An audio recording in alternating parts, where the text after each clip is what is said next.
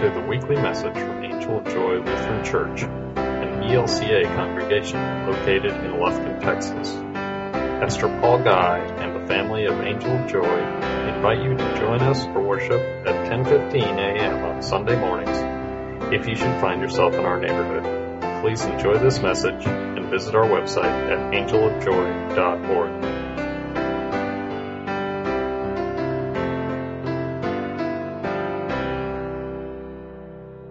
Dear friends in Christ, grace to you and peace from God our Father and the Lord Jesus Christ. Amen. I'll start with a story. It's one of my favorite ones, though, and I'm not sure if you've heard it or not, but I'm going to share it anyway because I like to hear it. A young man was sent to Spain by his company to work in a new plant. He accepted that job, that assignment, because it would enable him to earn enough to marry his longtime girlfriend. Their plan was to pool their resources and to put a down payment on a house after he returned from Spain. Well, as the lonely weeks went by, she began to express doubts that he was being true to her so far away and out of sight. After all, Spain is populated by beautiful women. The young man declared that he was paying absolutely no attention at all to the local girls. I admit, he wrote, that sometimes I'm tempted, but I fight it. You see, I'm keeping myself for you alone. In the next mail, the young man received a package. It contained a note and a harmonica. I'm sending this to you, his girlfriend wrote, so that you can have something to take your mind off all of those beautiful girls. The young man wrote back that he was practicing on the harmonica every night and thinking only of her. When at last the young man returned home, his fiancée was waiting at the airport for him, and as he rushed forward to embrace her, she held up a hand to stop him, and very sternly she said, "Hold on there. First, I want to hear you play that harmonica."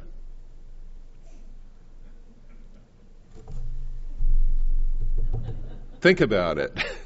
Think about it. All right.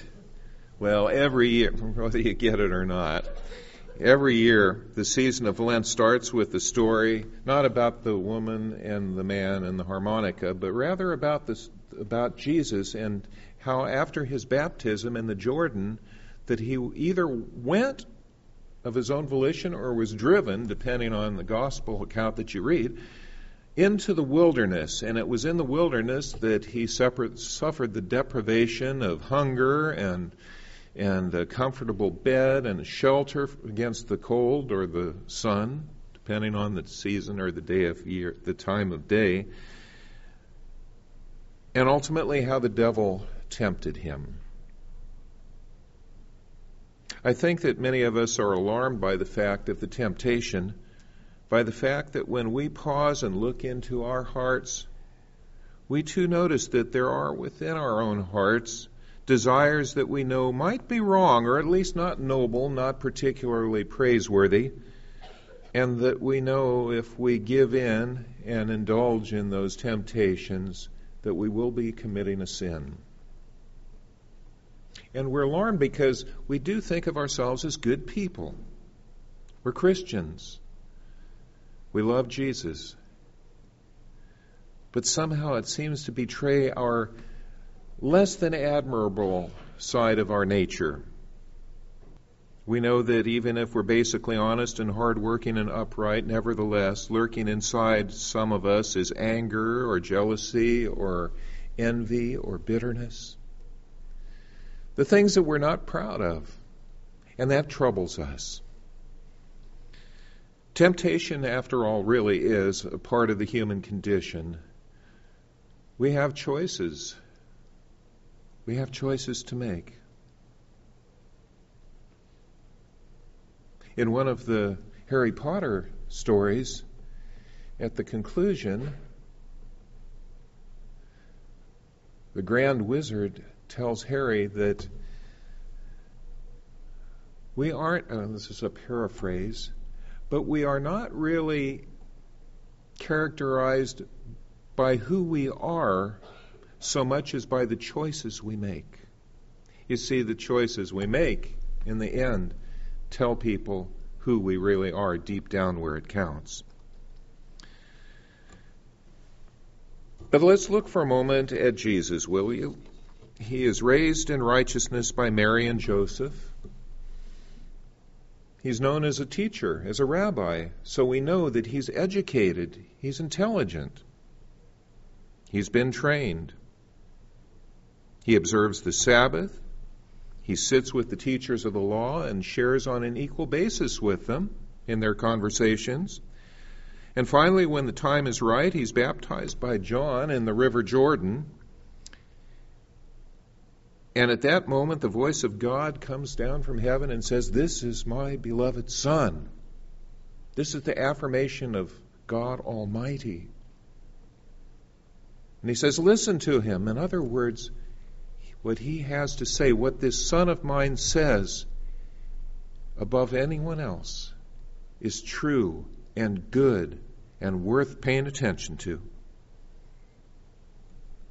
And then he leaves off by himself and goes into the wilderness. You know, around here we probably think of the wilderness as being in the deep woods. And there's a lot of stuff out there that's not very nice, but that's nothing compared to the Judean wilderness where Jesus went. That was pretty bleak. There were no forested areas. It was mostly rocks and sand. When the wind blew, there was nothing to break it up, like trees or hills per se. It just blew right through you. And when it was night, it got cold. And that wind chill was nasty. No tent. No high-tech thermal sleeping bag to keep him warm. Maybe a blanket.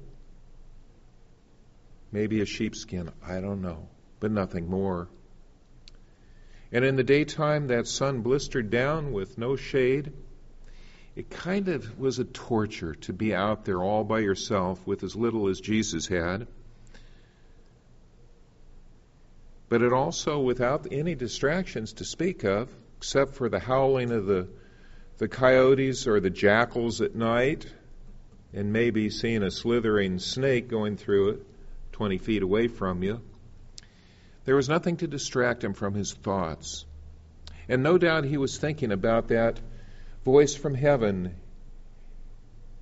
and that Holy Spirit in the form of a dove that alighted on him when he was baptized, and what it all meant. What did this mean for his future, his destiny? He had long since sensed the Spirit within him, the Spirit of God, saying, this is what your life is all about. This is what's expected of you. But now he had to wonder, what are the options? What are the options? We do the same thing, not perhaps with the same focus or attentiveness as Jesus had in the wilderness, because let's face it, very few of us find ourselves sitting out in the wilderness focused solely on God. But the fact is, thinking of temptation, some people break down temptation into three categories, pretty much the same ones that Jesus went through while meditating in the wilderness in those days that we heard about this morning. First, there are the physical temptations, the urges we have to satisfy our physical wants, regardless of how we go about it. I was thinking this past week of all the people that were on that cruise ship out in the Gulf of Mexico. And I've seen the ads for it, even the Carnival cruises. The food, oh my goodness, that's a temptation for me, let me tell you. Almost anything you want in as much a quantity as you want. Lobster, prime rib. Oh, that just is so alluring to me. And they had that, and they had what a great view from the ship, the ocean, maybe in the distance the land. And they had games, and they had entertainment. And it was all such a sensual high. until things started to go wrong. And things went wrong, and all of a sudden, all of those neat things, all of those perks didn't matter all that much anymore when your toilet doesn't work, and when the food runs out, and when there's no air conditioning. In fact, no electricity to light up your room, and if you don't have an outer room with a view, a window, it's pitch dark. Sometimes the temptation looks so appealing, but the reality, if we give in to it, is anything but pleasant. And then there are the emotional temptations. Temptations to indulge one's feelings, one's ego, to make oneself the center of all things, to be popular, to be elected to a high office, even in school. I know that's one of the aspirations of the people in this congregation. One of the things they really look forward to and pray about a lot is to be elected president of the congregation here. Isn't that true?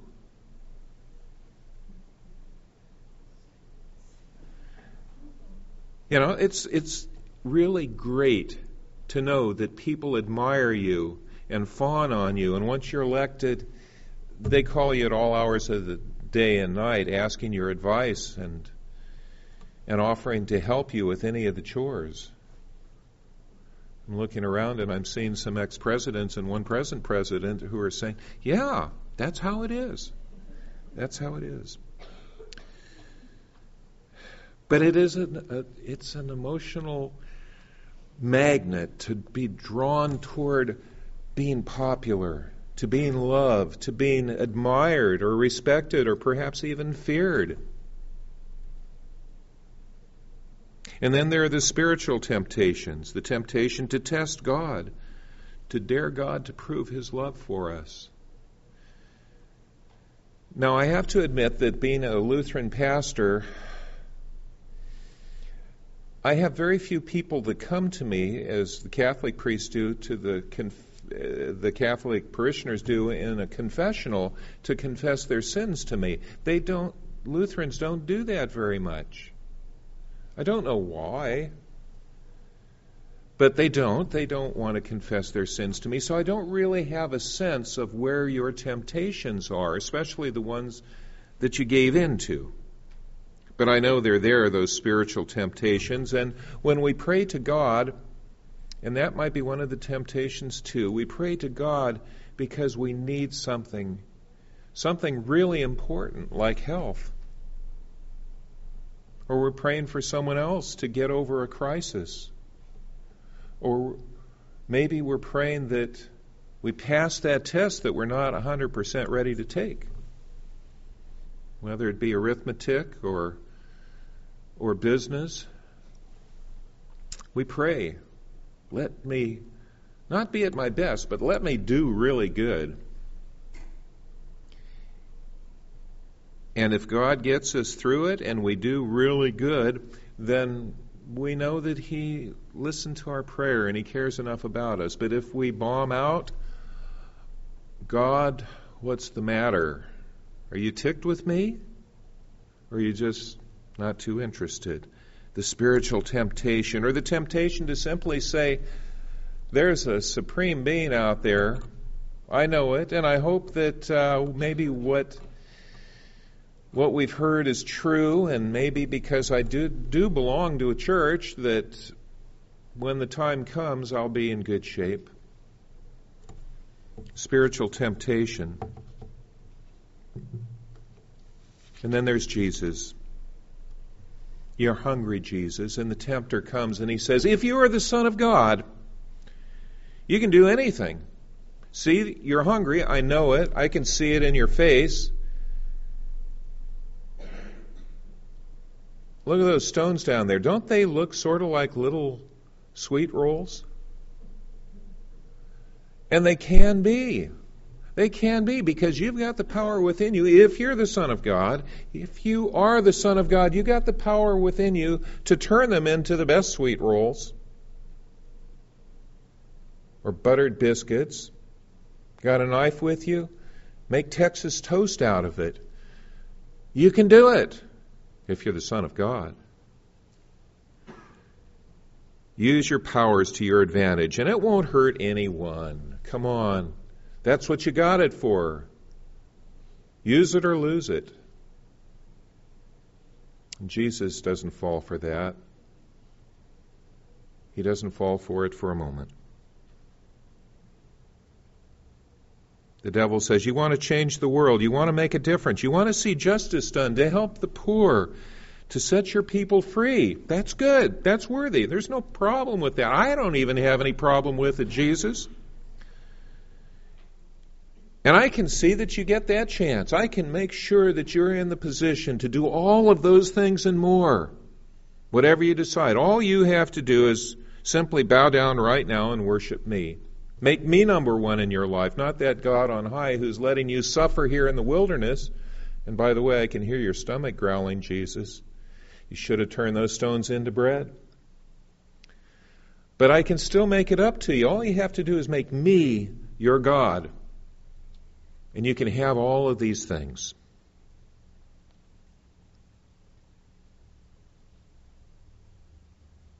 Strike two. Jesus turns him down flat. Finally, Jesus, you know that God loves you. And he really might, possibly, I don't know if it's true or not, but he might be your father.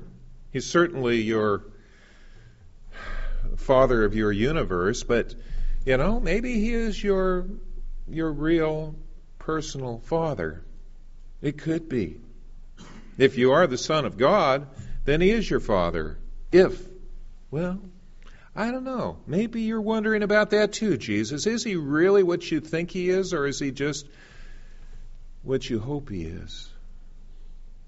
But it doesn't matter. What you want to do is important. And your plan of salvation, will sell a lot easier if people can see that you are indeed the Son of God, that you're so special to him, that angels will come and they will save you, and they won't do that for anyone else. But if you throw yourself off this temple, right where everyone is, just sort of like St. Peter's Square in the Vatican, where the crowds are gathered to see the Pope for his last worship time, his last public address, thousands of them will see you, and word will go on from them, and the whole world in a wink of an eye will know that you are the Son of God. All you have to do is just throw yourself off. And not only will it prove to the world who you are, Jesus, it'll prove it to you too. Once and for all of your own personal doubts will be gone, and you'll know that you are the Son of God, if you are the Son of God. So go ahead. Just take a leap. You'll know. I will know. And Jesus looks him in the eye and says, strike three, dude. You're out. And so the devil slinks off, waiting for a more opportune time. What's the opportune time? Well, maybe on the cross. Because he knows, since Jesus turned him down, he knows what Jesus' destiny is, as sure as Jesus does, where it's going to lead if he's faithful to God. Maybe that time, when he's suffering a little bit more, he'll pay more attention to Satan. Well, Jesus turned Satan down. And you see, temptation really is a natural thing. It's an easy thing. It's all part of our lives every day. Big temptations, little temptations, choices that we make, that we have to make. But as far as the temptation to doubt our relationship to God, well, there's only one cure for that, and that is faith itself. And Jesus did show us the way. By rebuffing the things that tempted him with his focus on what God really revealed through Moses and the prophets, when tempted with the easy way, and maybe the more pleasant way, Jesus drew from his heart to his mind the word of God that he had been taught. One does not live by bread alone. Worship the Lord your God and serve only him. Do not put the Lord your God to the test. Jesus did resist the easy way, and he did it by recalling God's way. And so can you, and so can I. Oh, sure, we're not Jesus. We're not the Son of God. We are not perfect, and we will make our mistakes, and we'll blow it sometimes, and sometimes we'll give in to temptation to do the easier way, or the cheaper way, or the wrong way. But if we do our best, and if we remember who is our Father, our Heavenly Father, and as we remember how the one who resisted Satan in the wilderness also gave his life on the cross for you and me, and rose again and is still around in our lives if we want him to be, then we can do the best we can do. And I think that's enough.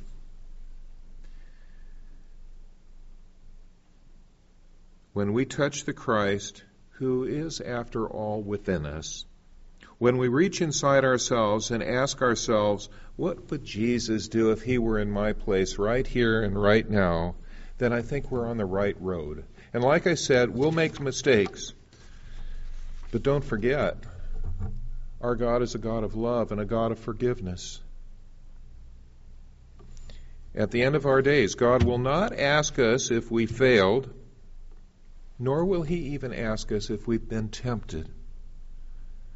But I think he may very well ask us if we have learned to play the tunes of love on the spiritual harmonica that he's given us.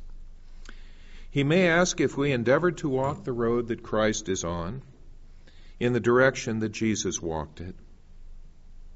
And if we seek to do this, and in doing so we happen to stumble and fall once in a while, well, I think God, rather than standing there to judge us, will rather be right there kneeling before us to bandage the wounds and to wipe the tears from our eyes and to even give us a loving Father's hug.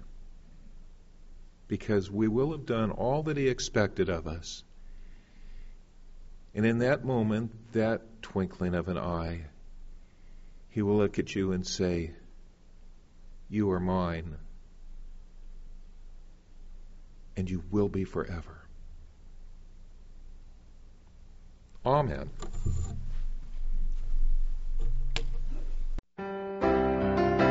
Thank you for listening. Please provide feedback on the iTunes podcast page and visit our website at angeljoy.org for more information.